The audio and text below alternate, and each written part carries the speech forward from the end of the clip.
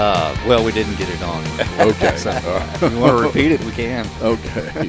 So are we going, or you want me to tell you? No, I'm going. Well, folks, welcome to the podcast.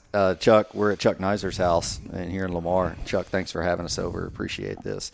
I've got David Sykes, Dr. David McKee, obviously Captain Chuck Neiser, and we're here to talk about Flatsworthy. So real quick, we'll just go around the room. You three guys introduce yourselves, and then we'll get into the conversation. So, Chuck, why don't we start with you? I'm Chuck Neiser, and I'm president of Flatsworthy, fishing guide here in Rockport. And I appreciate you being here. It's a great opportunity for us. Thank you. Absolutely. Dr. McKee? David McKee, ex-marine biology, mariculture professor. Now I'm totally manual labor. Glad to be here. David? David Sykes, a former longtime outdoors columnist for the Corpus Christi Caller-Times, currently editor of Saltwater Angler magazine, and doing some other freelance work, writing and photography. Glad to have you here. Thanks for joining us. All right, Chuck, we're here to talk about Flatsworthy, and we're here to spread the knowledge and spread the advocacy. And so why don't you just go into what Flatsworthy is and how it started, and just give us a little background and history on it. Well, a lot of us had watched the evolution of the fishing here in Rockport, and were concerned with the activities that we were seeing that had nothing to do with sportsmanship or regard for the resource. It was it evolved into this maniacal, if that's a good word, pursuit of fishing down here. And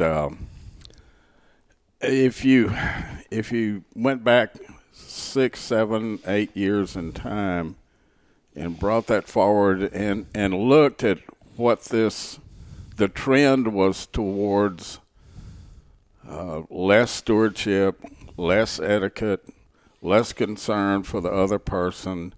And if you took that out in time, you could see where this was going to become a disaster. My experience with all of these things, going way back in time to the GCCA, legislation can solve some things, but it wasn't going to fix this problem. There were too many trappings here to expect legislation that could help. And people don't want to be regulated anyway. So the only thing to do is start a dialogue about it. You have to start talking about what the problem is. You have to be bold enough to take that forward. And Flatsworthy was formed as a nonprofit to do that. And we held public meetings, and we gathered people together, and we just took off on this trail. It's kind of like running in the fog. I had no idea where it was going to go, what it was going to do. And people started coming in, like David Sykes, and buying into the program, and from up and down the coast. And it's evolved into the production of a video, which I think really exemplifies what's happening to our resource right now. People don't want to be told what to do, and I get that. I understand that. I don't own any of this water, not one drop, and I'm not telling people what to do. I'm asking people to think about their habits in their pursuit of fishing and to eliminate the things that aren't necessary for their success that would inhibit someone else. How did you get from the concept and having, living your life in that manner and having that mantra to the point of, okay, I'm going to actually spearhead this effort and form this group? Like, what made you say, okay, just exemplifying that myself is not enough. I've got to go out and get these people together, and we've got to do something else. Well, I think any problem that you have in life, you can do something, or you can do nothing, or you can just totally ignore it. And I just, I've spent too much time down here. I started coming here in 1967. Not that that means anything.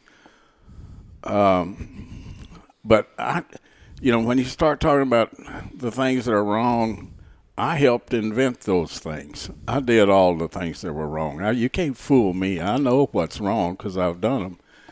And I've taken a lot from this resource, personally, satisfaction-wise, and I was not going to go out of here having done nothing. I'm going to do something. And, and if people misunderstand me, well, so be it. That's tough. But it was the only thing to do. I'm not going to Austin and try to convince somebody that they need to limit people in any way. I'm not going to do it. I'm just going to take a message forward that we can all use this thing together if we use our heads and be smart about it. So we have two in your inner circle or tight-knit group within Flatsworthy. How did you begin to approach other people, and who did you seek out and why? Maybe not specific individuals, but what qualities in other individuals did you seek out and why to help you in this effort? Well, you want people who understand what the problem is. You want people who can help, who are willing to take their time and help you in your endeavor. I've got a lot of clients in a lot of places, and over the years of guiding, I'm friends with them. And so you go talk to your friends, and you get advice from them, and you take your own feelings, you take their feelings, and then you build a group.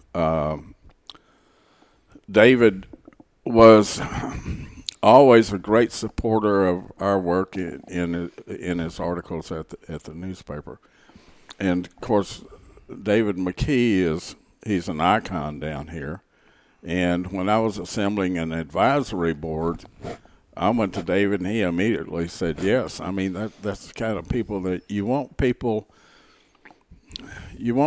who are not in Rockport. They're outside of Rockport. We got people from Austin, Houston, South Padre, yada, yada, yada, where they have agreed to help us in our endeavor, and they've been very active in it. So we've held public meetings. We tried to explain our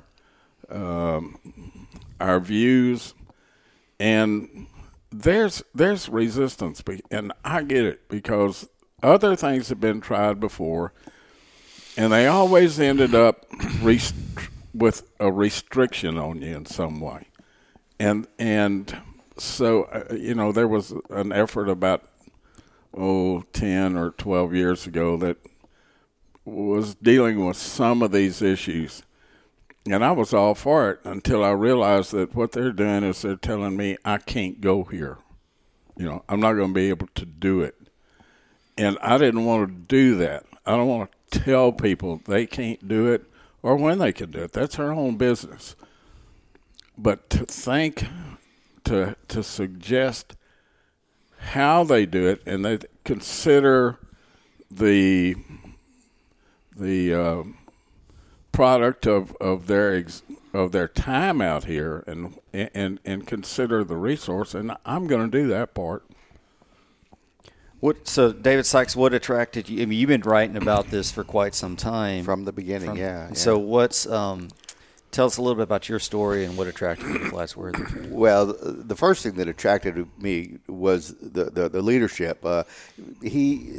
Chuck has the credibility to lead vast groups of people.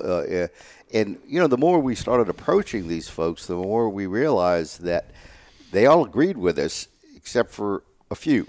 I mean, Chuck can be a lightning rod as well as a leader, but we overcame the lightning rod part of that, and it wasn't Chuck's personality; it was his message and the threat of the can't do stuff on the water. But the overall message in the beginning was more of a kind of curbing some of the misbehaviors on the water. The civility on the water.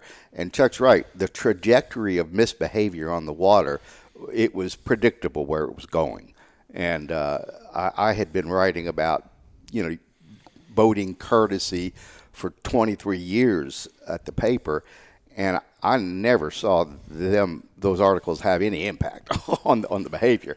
In fact, it was with the shallow water boats and the higher powered boats and everything. It was getting worse, the resource is one of those things that we kind of take advantage of it, and that's fine to take advantage of. But if you don't do it sensibly, that's what conservation is to behave. Or use the resource in a way that allows it to sustain itself, and that was not occurring. And like Chuck said, between the seagrass destruction and the marshes and stuff, the more people who come down here, there's a percentage, I believe, of 80% more boaters out here today than there was 50 years ago. It's probably close to right. More people using it and fewer of them knowing what they're doing. Yeah. And you, Dr. McKee, what was your attraction to this cause? Pretty much what David said. I've known about Chuck for a long time, and a mutual friend that I think John Pettigrove is one that fishes with Chuck a lot, good friend of mine, and he suggested Chuck call me.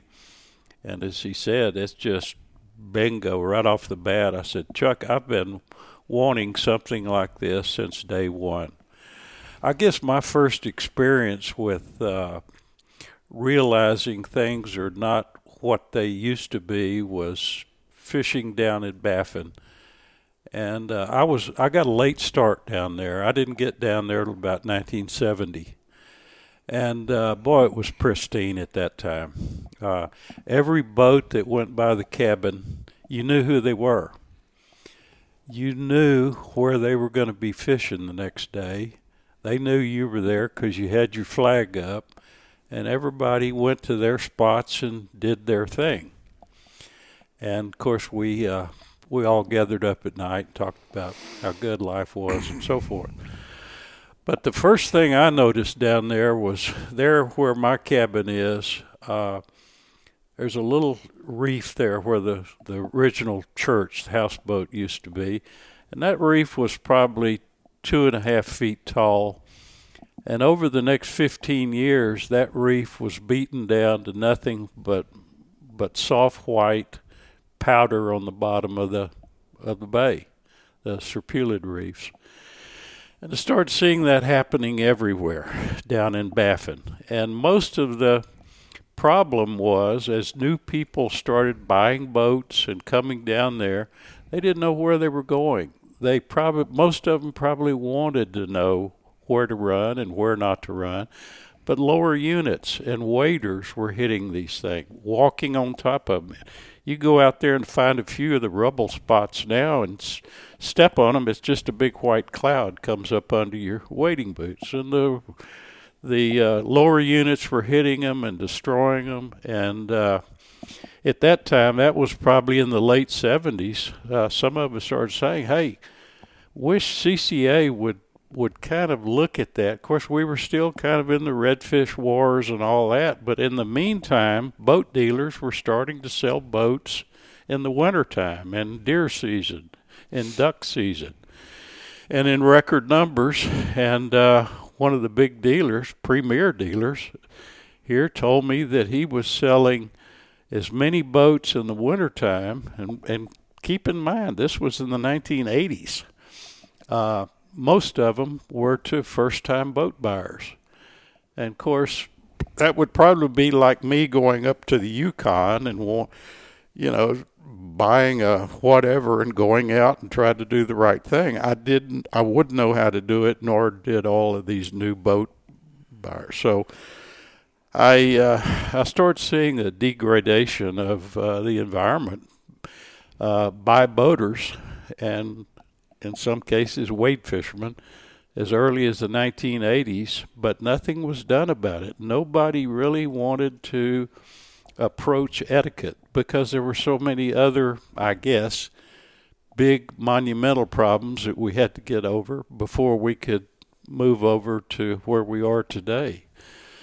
So my experience is more down south, and I've really seen some changes down there, and just so glad to be a part of this organization. Yeah. It's to me, it's kind of, I said this to Chuck not too long ago. I said, Chuck, my view of this is we're kind of taking up where CCA has left off. They're looking for somebody like this to come in and kind of jumpstart this new movement in recreational boating. So just so proud of what Chuck has done to get us to this point, and very, very proud to be a part of this organization. Yeah, a movement, by the way, is the right word to use. That's really what this is. I mean, it's a nonprofit, but at its very base, it's a movement to try to bring civility back to the bays. And I think that we've been really heartened by the number of people who have wanted to come on board with us, and the detractors have kind of faded away, It makes Chuck's job a little bit easier, Well, not really. You just don't get to see the your number one signs. I get to see. Yeah. I know. I'm used to it. So when you got more people to talk to, I guess you got more. You know what you do. You're going to have, I don't care what you do, you're going to have people object. They don't want to listen to you. They don't want to understand. They want to be the center. They want to feel so downtrodden and all of that. There are plenty of people who want to know the right thing to do, and I'd just rather spend my time doing that. Yeah, I believe all the time that I was writing those Bay Courtesy articles, I got the feedback, the very little feedback I got was that most of the people who were misbehaving were simply doing it out of ignorance. It wasn't a malicious act necessarily, although I think that Chuck and I could mount a pretty good argument that some of these people, the neglect is an act of maliciousness. Yeah, no doubt. Yeah, I think certainly there's both, and we don't ever view ourselves as a collective group. And I think we talked about this the other day. We don't look at the cumulative effects of our activities. We think of ourselves just as individuals, and we're not. We're a thriving industry with 2 million registered anglers out there on the water, more boats on the water, as you mentioned, David. So we have to think of our collective impacts. Dr. McKee mentioned impacts in Baffin. David, you briefly mentioned some that you've seen. The video, Protecting the Resource, that you'll have on your website and captures a lot of these impacts. It's a great video, like you mentioned. It really does a good job of explaining and demonstrating and showing scientifically and historically what's going on out there. But let's talk about that. Let's talk about some of the impacts on the water that we're seeing here a little closer to home in the Rockport area. I want to throw one thought in on the community deal. And you're right. This is an unofficial community as a user group. But going back to the formation of all of this, it's our responsibility to demonstrate that we're responsible enough to do something about these items ourselves and not invite regulation from outside. So if we don't straighten up, something's going to happen, and we're going to force regulation upon ourselves. But if that topic comes up, and you can stand up and truthfully say, "Look, we're working on that ourselves. We're trying to do this ourselves. We need your help in helping us, but we don't need to be told." So I'm just going to throw that out now. No, I agree. I'm sorry. 100%. But your question was about the change. Oh, boy. Well,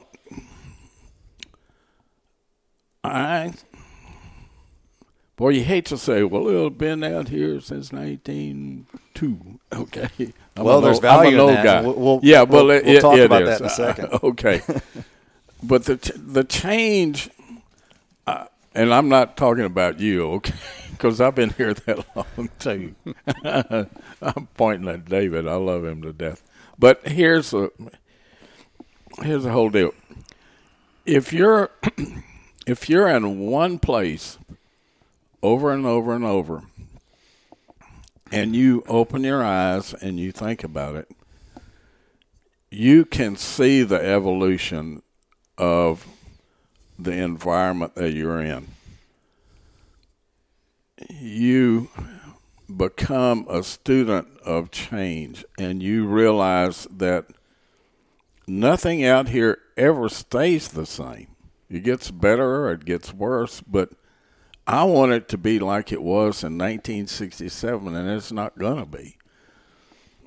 I can see the change in the mixture of grasses, and I can see the change in the clarity of the water. I can see the change in the depth of the water. And erosion is a huge factor in all of this. It plays into the species of bottom vegetation that flourish. It all just feeds into this narrative. So sunlight penetration, the character of the bottom that supports vegetation, vegetation. That's the key to keeping the integrity of this resource is vegetation. And that's what I see being threatened. I think it's amply demonstrated in our video. Mm-hmm. But, all of the things that are wrong, man didn't do directly with a boat, okay? And no boat has done it. It's the operator that does these things. So you can't say ban this or ban that or, it's like, look, just be a good operator and don't tear the place up, and then you're fine. So change, there's so many changes. I've always compared the water quality down here from, like, I guess Matagorda South as being separate from my vision of what Galveston Bay was every time I went there, and the clarity of the water. And I honestly see that changing here. And if you lose the foothold of the halidulies, the turtle grass, all of the grasses that are so important to this place, if they're gone, you're not going to get them back. It's over. And I don't want to see that happen. I want this place to be pristine and as pretty as it can. Sea level rise and all the other issues, they come into play. And it's just never a situation where you can say, well, this is caused by A. It's not. It's all caused by factors that work in concert. And David, Well, I was in on the inception of the seagrass wars, and I was vilified pretty badly early on. They called me the seagrass hugger. I take that as a badge of honor now. But I was really enlightened, but just by the aerial footage that I saw from Faye Grubbs and some of the other folks. I know Faye's married, but I still remember her as Faye Grubbs. And the Redfish Bay State Scientific Area was born out of that during the Larry McKinney era at Texas Parks and Wildlife. And, everybody thought it was going to be terrible, just like the 3 redfish rule, and it turned out that in the first 5 years, I think they reduced seagrass scarring by outboard propellers by about 45%. And they did it with virtually no enforcement. I mean, there was a rule inside there, but, game wardens really had better things to do than go and seeing if somebody tore dug a trench in the seagrass. And it was difficult to enforce for sure. But voluntary, compliance is what made that effective, and that's what we're after here. And we think we can do it without any state scientific area, especially since we have the state scientific area in Redfish Bay as kind of a proof that voluntary compliance does work. And like I said, we have so many people on board with this that we're a much louder voice than any dissenters. Can you tell any difference on the water between people that are in this community and really know what Flatsworthy is about or have heard the message in the Lower Coast as opposed to out-of-towners? Do you know that? Can you capture that in any way? I know we've seen some behavior changes when Chuck and I are on the water every now and then. I think Billy and I did too, where they're giving us a wider berth. They see someone, you know, poling a boat or drifting. They try to get around it, and that's where the courtesy issue comes in. I don't think they're destroying anything by giving us a wider berth, but that's 500 yards away. I don't know, so we have seen some behavior changes. I don't know if it's because they recognize Chuck's boat or not, and they're scared of him. They're not scared of me. They know I'm old and weak. I used to be pretty tough, but I realize now I got brittle bones. But yeah, there's a real behavior change. There were some classic conflicts, years ago between different factions, and in that regard, a lot has changed for the better. I think I have to go back to 20, I got to subtract here, 12, 13, 14, when we don't have any schools of fish left. I mean, you can go out on certain days and you can find a school of fish, and don't tell me, I'm not telling you that we don't have any ever. But I would be able to go out on a day like yesterday and show you 30 schools of fish, okay? But the main thing I'm talking about, there were deep water schools of fish that would have 100 fish in it, and they were all of the same size. And so they got to herding those fish. They would rodeo them. They would surround them with their boats, and they would all clank together, and there was cussing and fighting and all of this stuff going on. And that all went away because the fish went away. Okay, we changed their behavior, or something happened, but they're not. You don't see that anymore. I might go out there and on some days find 4, 5, 6 good schools of fish, but not 30. And so the opportunity for bad behavior in that regard went away because we made it go away. I think by and large, with the exception, the worst thing that happened, maybe I'm getting ahead of the game here, but the worst thing that happens right now is one, can I say jackass? You can say whatever you want. Okay. This thing's not edited. Well, I invented a term in all this deal. It's called jackassery, okay? And that's what was going on, a lot of jackassery. But one person in a boat burning a shoreline, which means he's going to get up in shallow water, and he's going to run up there until he sees the fish, and he's going to shut it down. Maybe he's counting fish.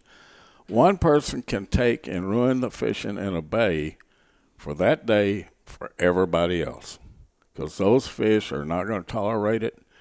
They're going to hear that noise. That typically those flats are near deep water, and he's not doing anything up there except just being a jackass. And if you wouldn't do that, then the next 30 people that came along that day could have a chance of catching a fish. And those 30 people didn't know what he did. They didn't see him do that. Yeah. So they waste, 30 minutes to an hour and a half or so finding out that there's no fish there, and they just figure, well, they're just not here. They didn't see the jackassery. Yeah. We saw that down south. Same type of thing, but the clear water was void of schools of fish. And where did you find fish? They would run for the dirtiest, ugliest water you could find, which was typically pretty close to a shoreline.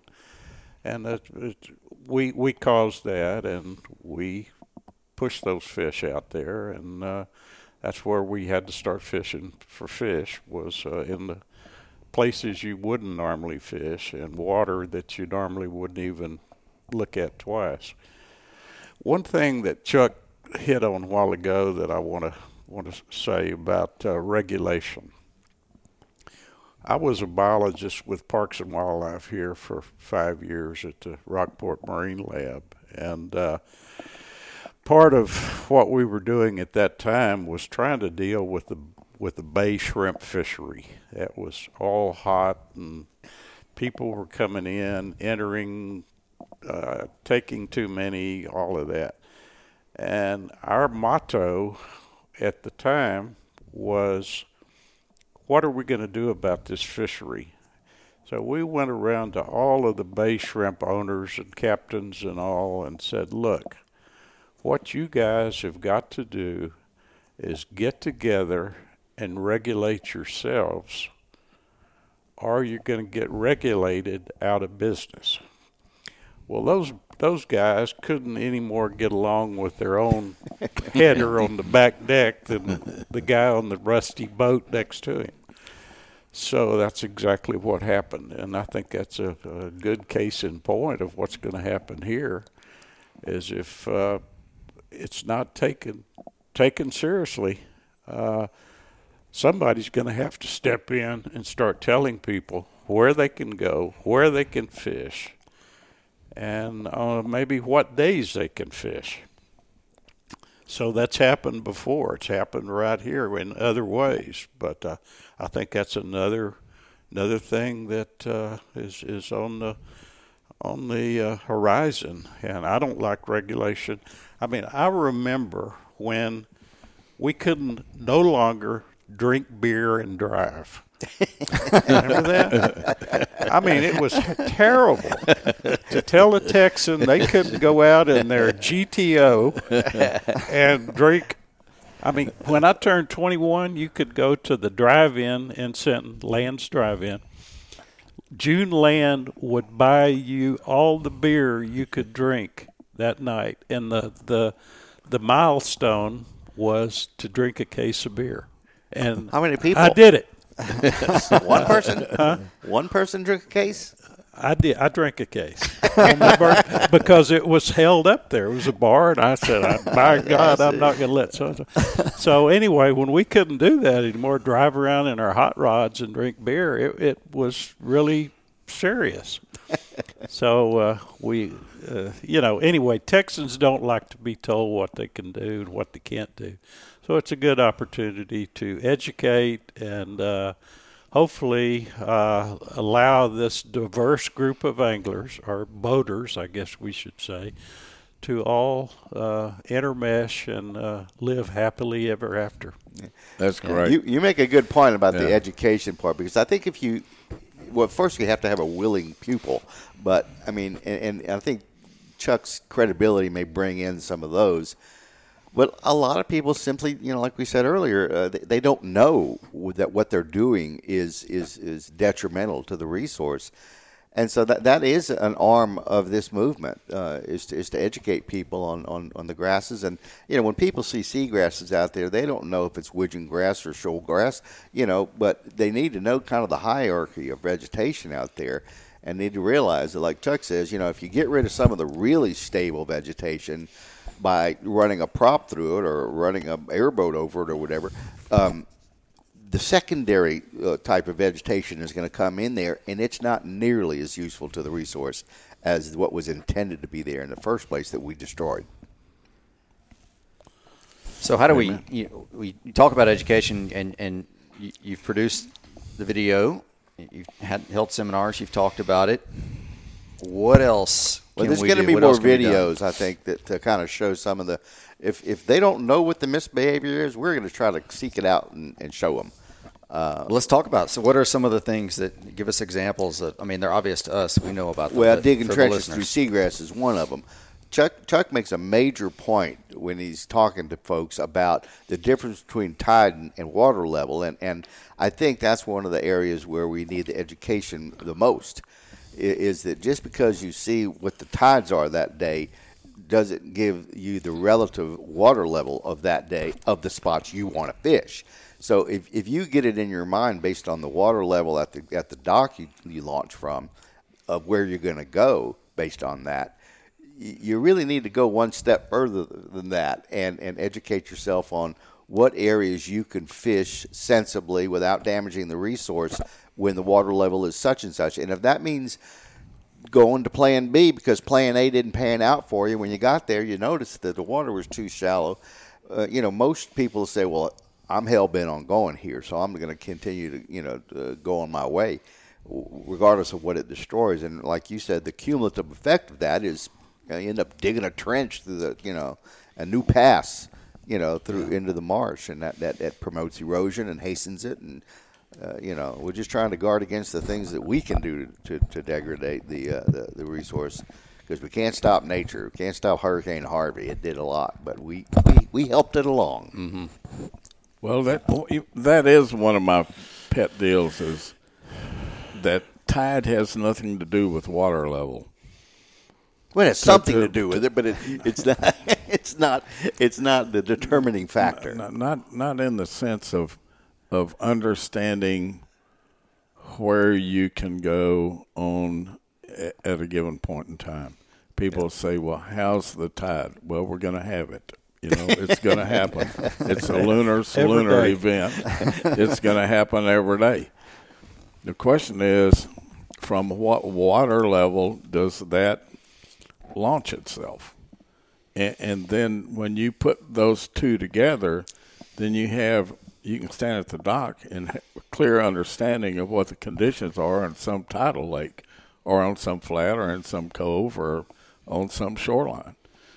So knowing those things can help reduce our impact on the resource, and it can help you in your fishing too, because you don't have as much downtime. But you need, it's just two different things.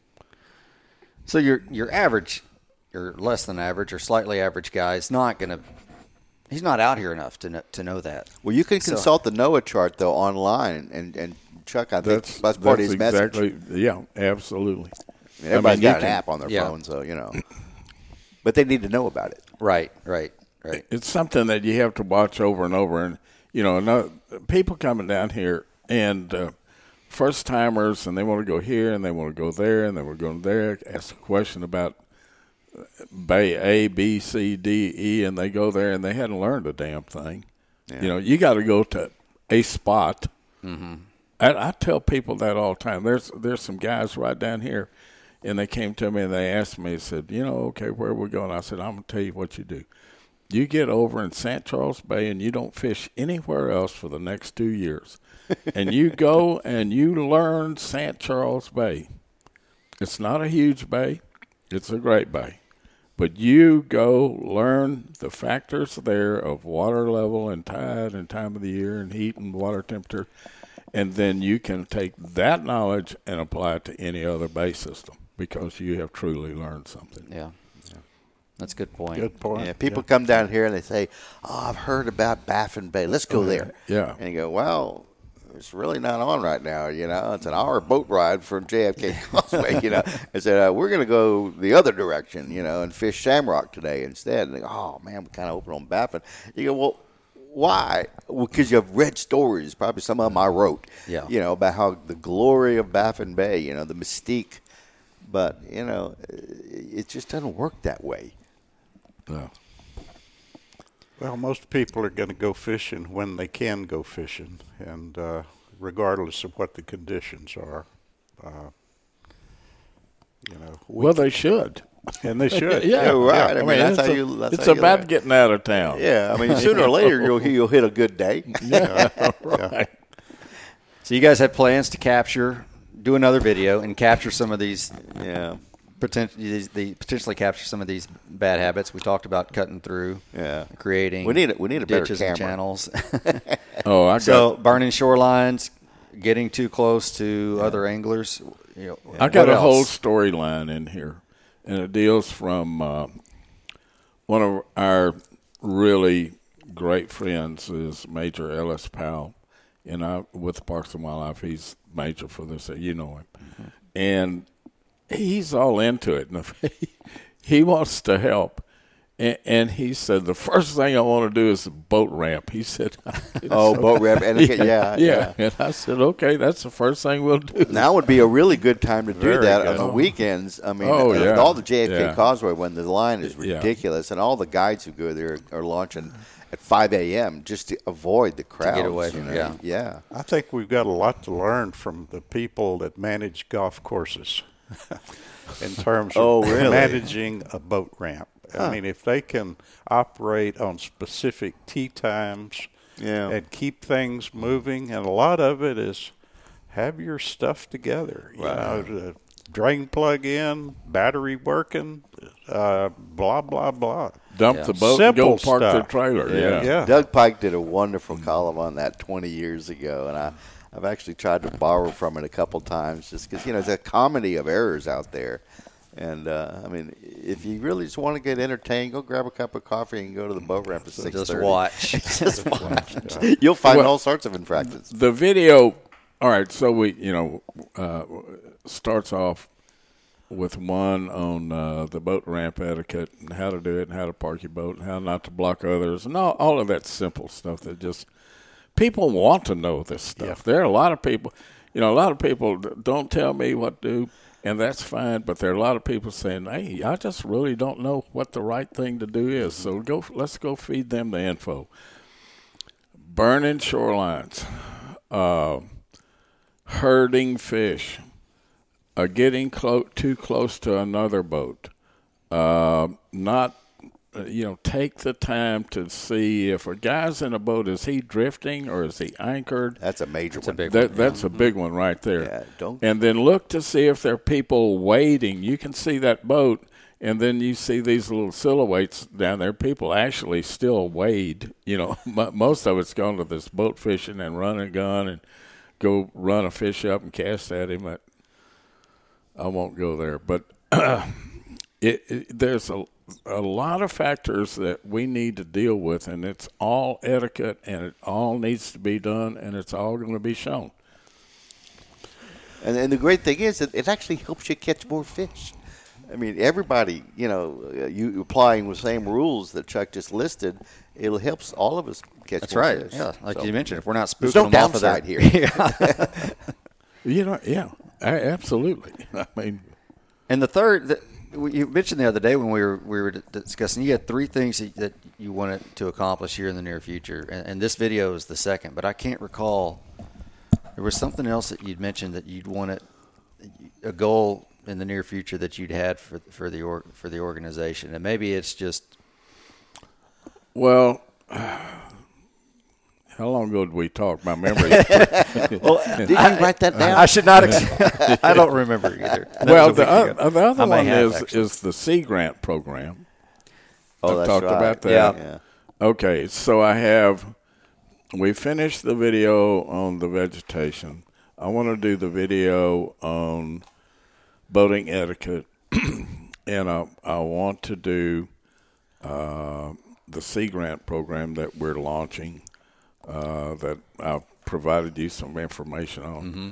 I have it here. And that's basically to gather up all of this experience and knowledge that exists, chronicling change and trying to gather field observations about the overall health of the system back to the Sea Grant people and build a library of what's going on out here. Data, yeah. And it's there's such a wealth of talent down here. I mean, there's so many wonderful groups: Texas A&M, University of Texas, Mission Aransas, Coastal Bend Basin Estuaries. I mean, you just go Sea Grant, you go Hart Research Institute. I mean, God, the knowledge is just incredible.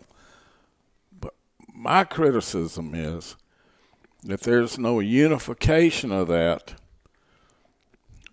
to prioritize nobody's looking from the top down that I know of. I'm going to cough. I'm sorry. Nobody that I know of is looking from the top down saying, hey, this is a priority. We need to do this before we do that. And you know, I think the Bay is like a porcupine, and these people with knowledge and expertise are pulling a quill out and going like, oh, yeah, this is cool. You know, They're all in their own silos. They're all looking at things. Yeah. And I'm sure they have conferences where they all talk. Well, sure. But I've attended some of those agonizing conferences. I mean, everybody just talks about their own bailiwick. But from a holistic standpoint, you don't see it happening. Yeah. Well, Chuck, you mentioned you've been here since '67, and you said not that means anything, but it does. Imagine if you had this program that you're talking about since 1967, and you've been able to document that, and what power that would bring to decision makers. You can go get it now. That's what I'm attempting to do, is go find these people who have been here that long and give them a venue to express themselves, because they don't have it. You know, I didn't really have a venue until I made one. And so what I'm trying to do is make one for them. And there are people who care about this resource. They're passionate about it. Yeah. But they just have to have an opportunity. You know, whatever you do, you want to feel like it has meaning. I don't want to go out here and run a marathon and there's nothing to gain from it. You know, so. Yeah, I think there's stuff to gain here. Yeah, it bolsters buy-in for one thing, and the more people you have involved, it just it feeds it helps promote Flatsworthy. You know, all of this, it's a win-win. How can you lose in a deal like this? What you're doing is risking time and maybe credibility, but what the heck? Yeah. I've done that over and over. Well, but that's why we enlisted Sea Grant. Let them coordinate it. So the people that want to participate in this, they would be called field monitors, essentially citizen scientists. Citizen scientists. Yeah. No, I don't like that phrase. Okay, I really don't, because they could be working in concert with each other, though. Yeah, there you go. I like that word. This is one of my favorite words about And the flyer you gave me, you printed out. But is this how can people listen to this if they're interested? Get a hold of this. Is this something that would be on the website? This is really going to sound bad, and I don't mean it to. But we're going to go select. We don't want 50 people. I would target 10 or 12 specific people from Galveston. This would be invitation. Invitation. Got it. Yeah. Excellent. But I think it's, if we all stop and we all work together, we can come up with other ideas that can benefit this resource, and do it ourselves and demonstrate to whoever's watching or not watching down here that we're responsible users of this resource. Which goes back to the point that, so we could say we don't want additional regulation, or be told where to go and what to do. And when. No. Yeah. Well, we have to be the embodiment of what we're talking about. You make change by being the embodiment, by living the example, not just by opinions and saying something. So I think you've done that. I think all three of you have done that, and you're continuing to do that. I'd like to see this thing grow and want to help in any way that I can help you do that. So if you got ideas, let us know. Let me know, because we, like I said early on, we're not individuals. We're a group, and we need to be unified as a group to make sure that we can keep doing this into the future. Yeah, because we don't want it taken away. Well, I think advancing the right narrative about what we really want to accomplish is key. And in this day and time when you can't have meetings anymore, and you can do Zoom meetings and some other stuff, we need your help, because I think what we're trying to do is the right thing, and I don't see anybody else really trying to get to some of these issues, and they're all key to the survival of it. Yeah, I think that we can do a lot of things together. I assume you're speaking of the relationship between Flatsworthy and CCA right now. I mean, y'all can do a lot of things to facilitate our acceptance into the public. And knowing what the true story is, I mean, it goes back to like we got tagged with closing down the Aransas National Wildlife Refuge. right. Yeah.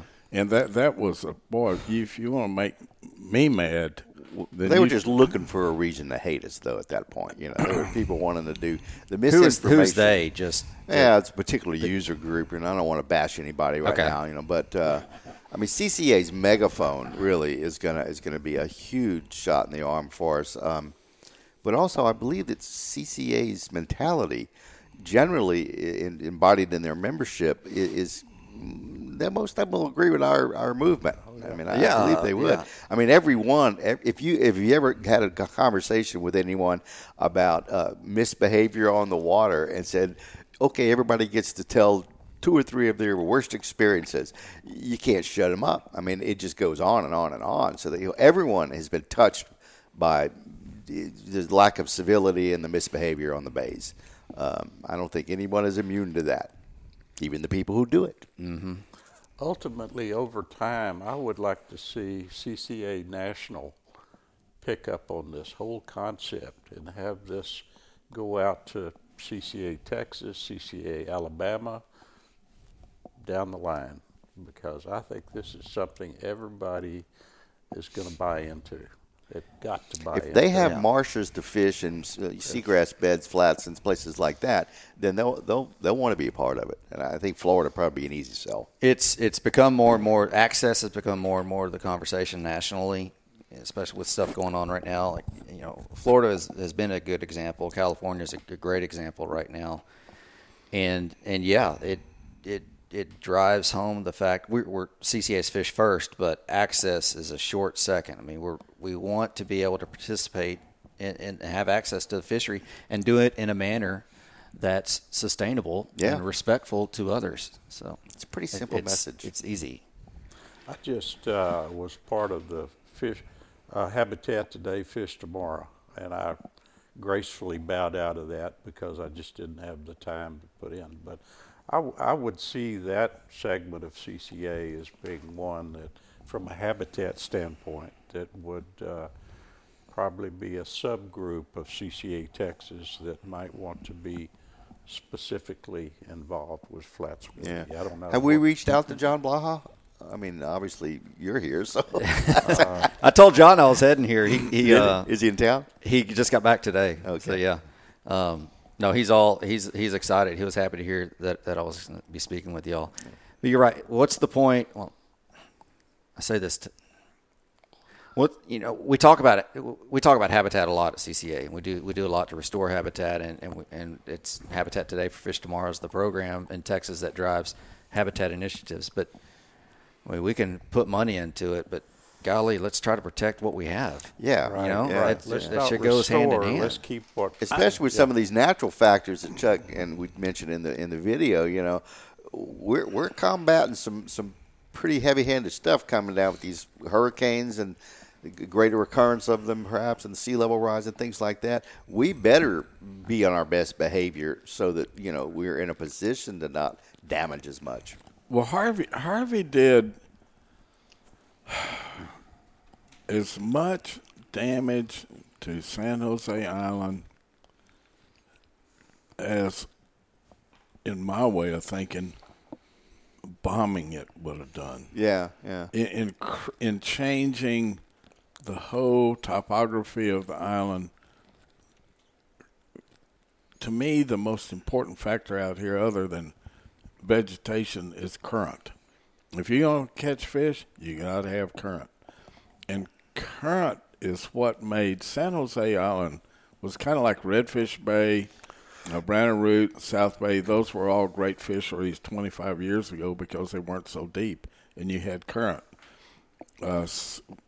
Deep water runs slow is the old phrase about rivers, I think.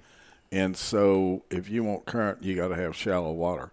Well, erosion and time and people and factors have taken that out of South Bay and Brandon Root, and they're not anywhere near the fishery they were. I've got some really neat stories to tell about that but that's a different deal.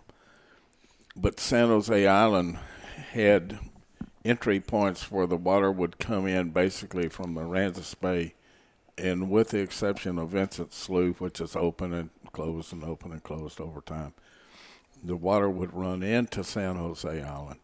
It would settle, and then it would start out. And now Harvey has created breaches in the northern part of San Jose Island on satellite imagery is called Ballou Island. And that's bordered on, that's the western edge of Mesquite Bay. And so the water would run in Spalding Bight and through some of the other channels into San Jose Island, sit, and then come right back out the same way. Now it can cross over. Harvey expanded the number of breaches probably fivefold.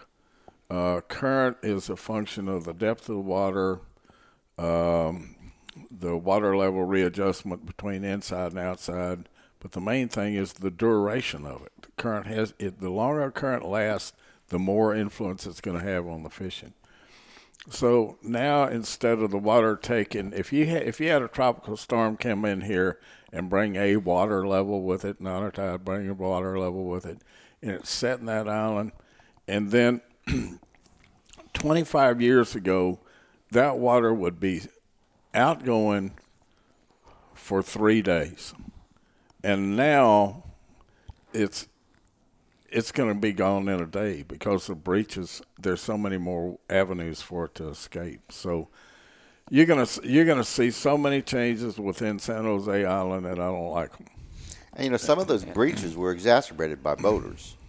Oh yeah, that's one of the major points here. Yeah. I loved, and Chuck and I have discussed this, if we had only collected the data before Harvey hit to show this. I mean, we have the imagery to show it in our minds anyway, but to really illustrate what happened over there, we could maybe mount a really convincing visual argument, which, as you know, is much more compelling than just telling them what you think happened. But we have the imagery that. Well, I took some people from a agency over there, and I told them, I said, you need to come with me, and I'm going to show you the breaches that Harvey did. And they were small at that time. I said, we could go take that straw, what's it called? The straw rolls, the pollution barriers. Oh, yeah. The perma, what is it called? They have one around Shamrock Island. Okay. Geoberm. Okay. Well, the geotube is the plastic tube, but I'm talking about straw. You could take those straw rolls, and you could go over there, and I said, you can take straw and take wooden stakes and drive it back down in here and stop this right now. Just block it. Right? Just block it and let that recreate itself. And they said, we probably wouldn't even have to have a permit from the GLO to go do that. And I'm going like, well, let's do it tonight. Let's go. And it's like, well, that's a good idea. I'm going like, oh, shoot me. Come on. And now those things are big, and they're changing all of that. Yeah. I don't know. You can't stop Mother Nature. That's the one dang thing that you can't do. But you might be able to slow it down a little bit. Well, you can slow it down. Yes, you can. To your point, though, like you said, immediately after the storm, had something been put into place, and then to keep boaters from running through it and exacerbating the problem. Oh, yeah. Every time there's a little bit of a breach, it's usually, just a few boats using it, Eventually it becomes one that everybody who passes by, they go, oh, look, we can get in this way. And so they do, and just grows and grows. Well, that's, for all the things that are wrong, this is an exciting place to live in and to work in, and there's so much talent down here, and there's so many people who mean well. They have to have an avenue to do those things. They need some direction. They need what they do. They just need to know. I mean, I can say like, well, why don't they do something about it? Well, it's like Walter Fondren. When years ago when I went out in the early days of the GCCA, and we went, I never will forget the first time I heard him say that. We flew to Beaumont, and we were going to start the chapter over there. So we get on Walter's plane. We all fly over there, and we all get in front of people. And Walter got up, and he said, he was talking to people, and he said, everybody says, why don't they do something about this? And he said, we are they. Period, in a sense. Yeah. So it still rings true. Those were great times. The hard deal. Joining the GCCA was a snap. We had an enemy, and we had a goal. We had a problem. There was no fish. We wanted fish. The enemy was the commercial fishermen, and it was easy to get people to join. And they were emotional about it. I mean, it was the Redfish Wars. It was this is no Mickey Mouse stuff. I mean, this was guns and roses, baby. Well, there was one statement there that really got the people excited, and that was 500 commercial fishermen are catching more fish than 1 million anglers, and that's all it took. And, of course, those of us that were on the water knew that already. Yeah.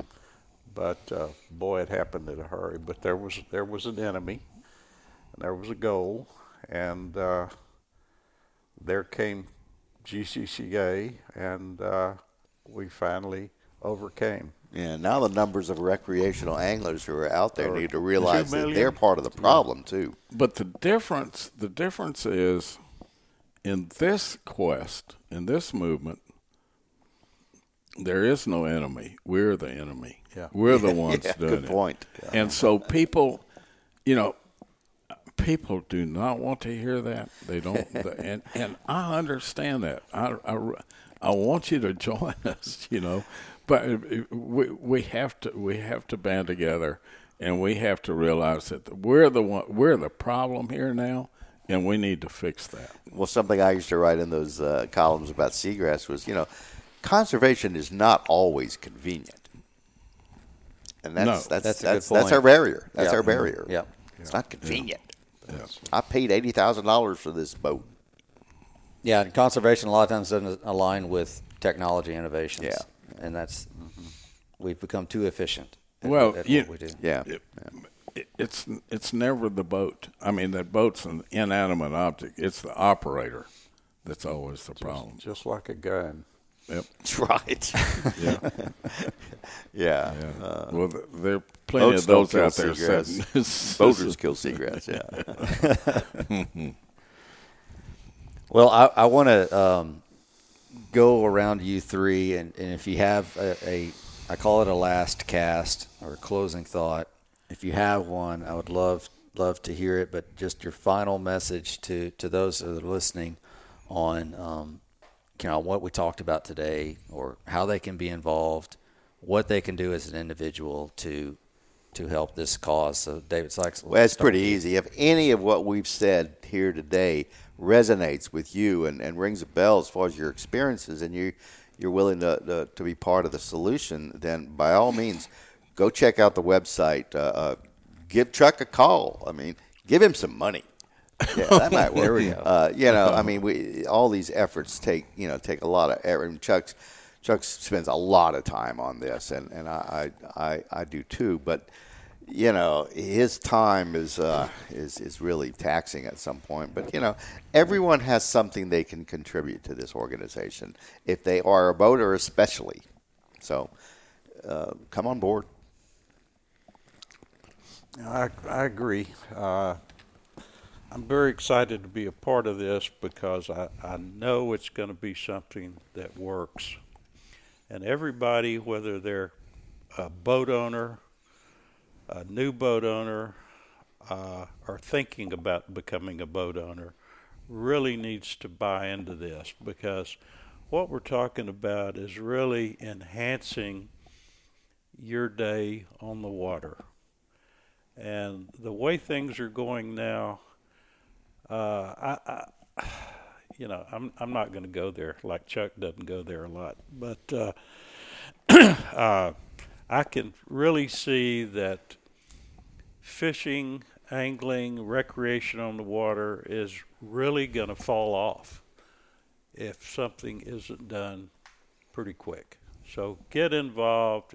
Whatever part of the coast you're on, try to get a chapter started. I think there's one in the Lower Laguna, one in Galveston. Of course, we've got the one here. We're trying to get one jump started in Corpus. Get behind this. This is a savior of what we all have loved and want to see continue. Well, my final message is thanks for listening and help. We need help. We need CCA's help. We need your help. And we'll do what we can to deserve it. Well, I think you're like I mentioned earlier, you're living it. You're the embodiment of the message, and you're serving as an example for others to follow. You're not just talking about it, you're doing it. And so I can see that. It's obvious in the video that y'all produced. I'm looking forward to more stuff coming out, and we're going to help in any way that we can because we want to keep our access. We want to keep our fisheries healthy. And this is for all bay users. Yeah. Well, your words are hope for the future, and it's all about the resource. It's all about the resource. How we get it better. Promoting ourselves individually doesn't go anywhere, but promoting this resource does. Yeah. We have to work together. We really do. And I appreciate you being here. Well, thank you. Thank all of you for joining this. Folks, if you want to learn more, hit up Flatsworthy on their website. It has contact information. It has ways that you can help. There's a great video on there. And like Sykes mentioned, contact Chuck if you want to learn more. If you want to help, please do what you can to donate to the cause. See if you can get involved in a local chapter or even start a new chapter if there's not one in your area of the state. So thank you all. I appreciate it. Let's do this again. Maybe all right. Follow up after the boating etiquette video. We may have some stories to tell. Cool. Okay. Thank you, Shane. Thank you. Thanks, Shane.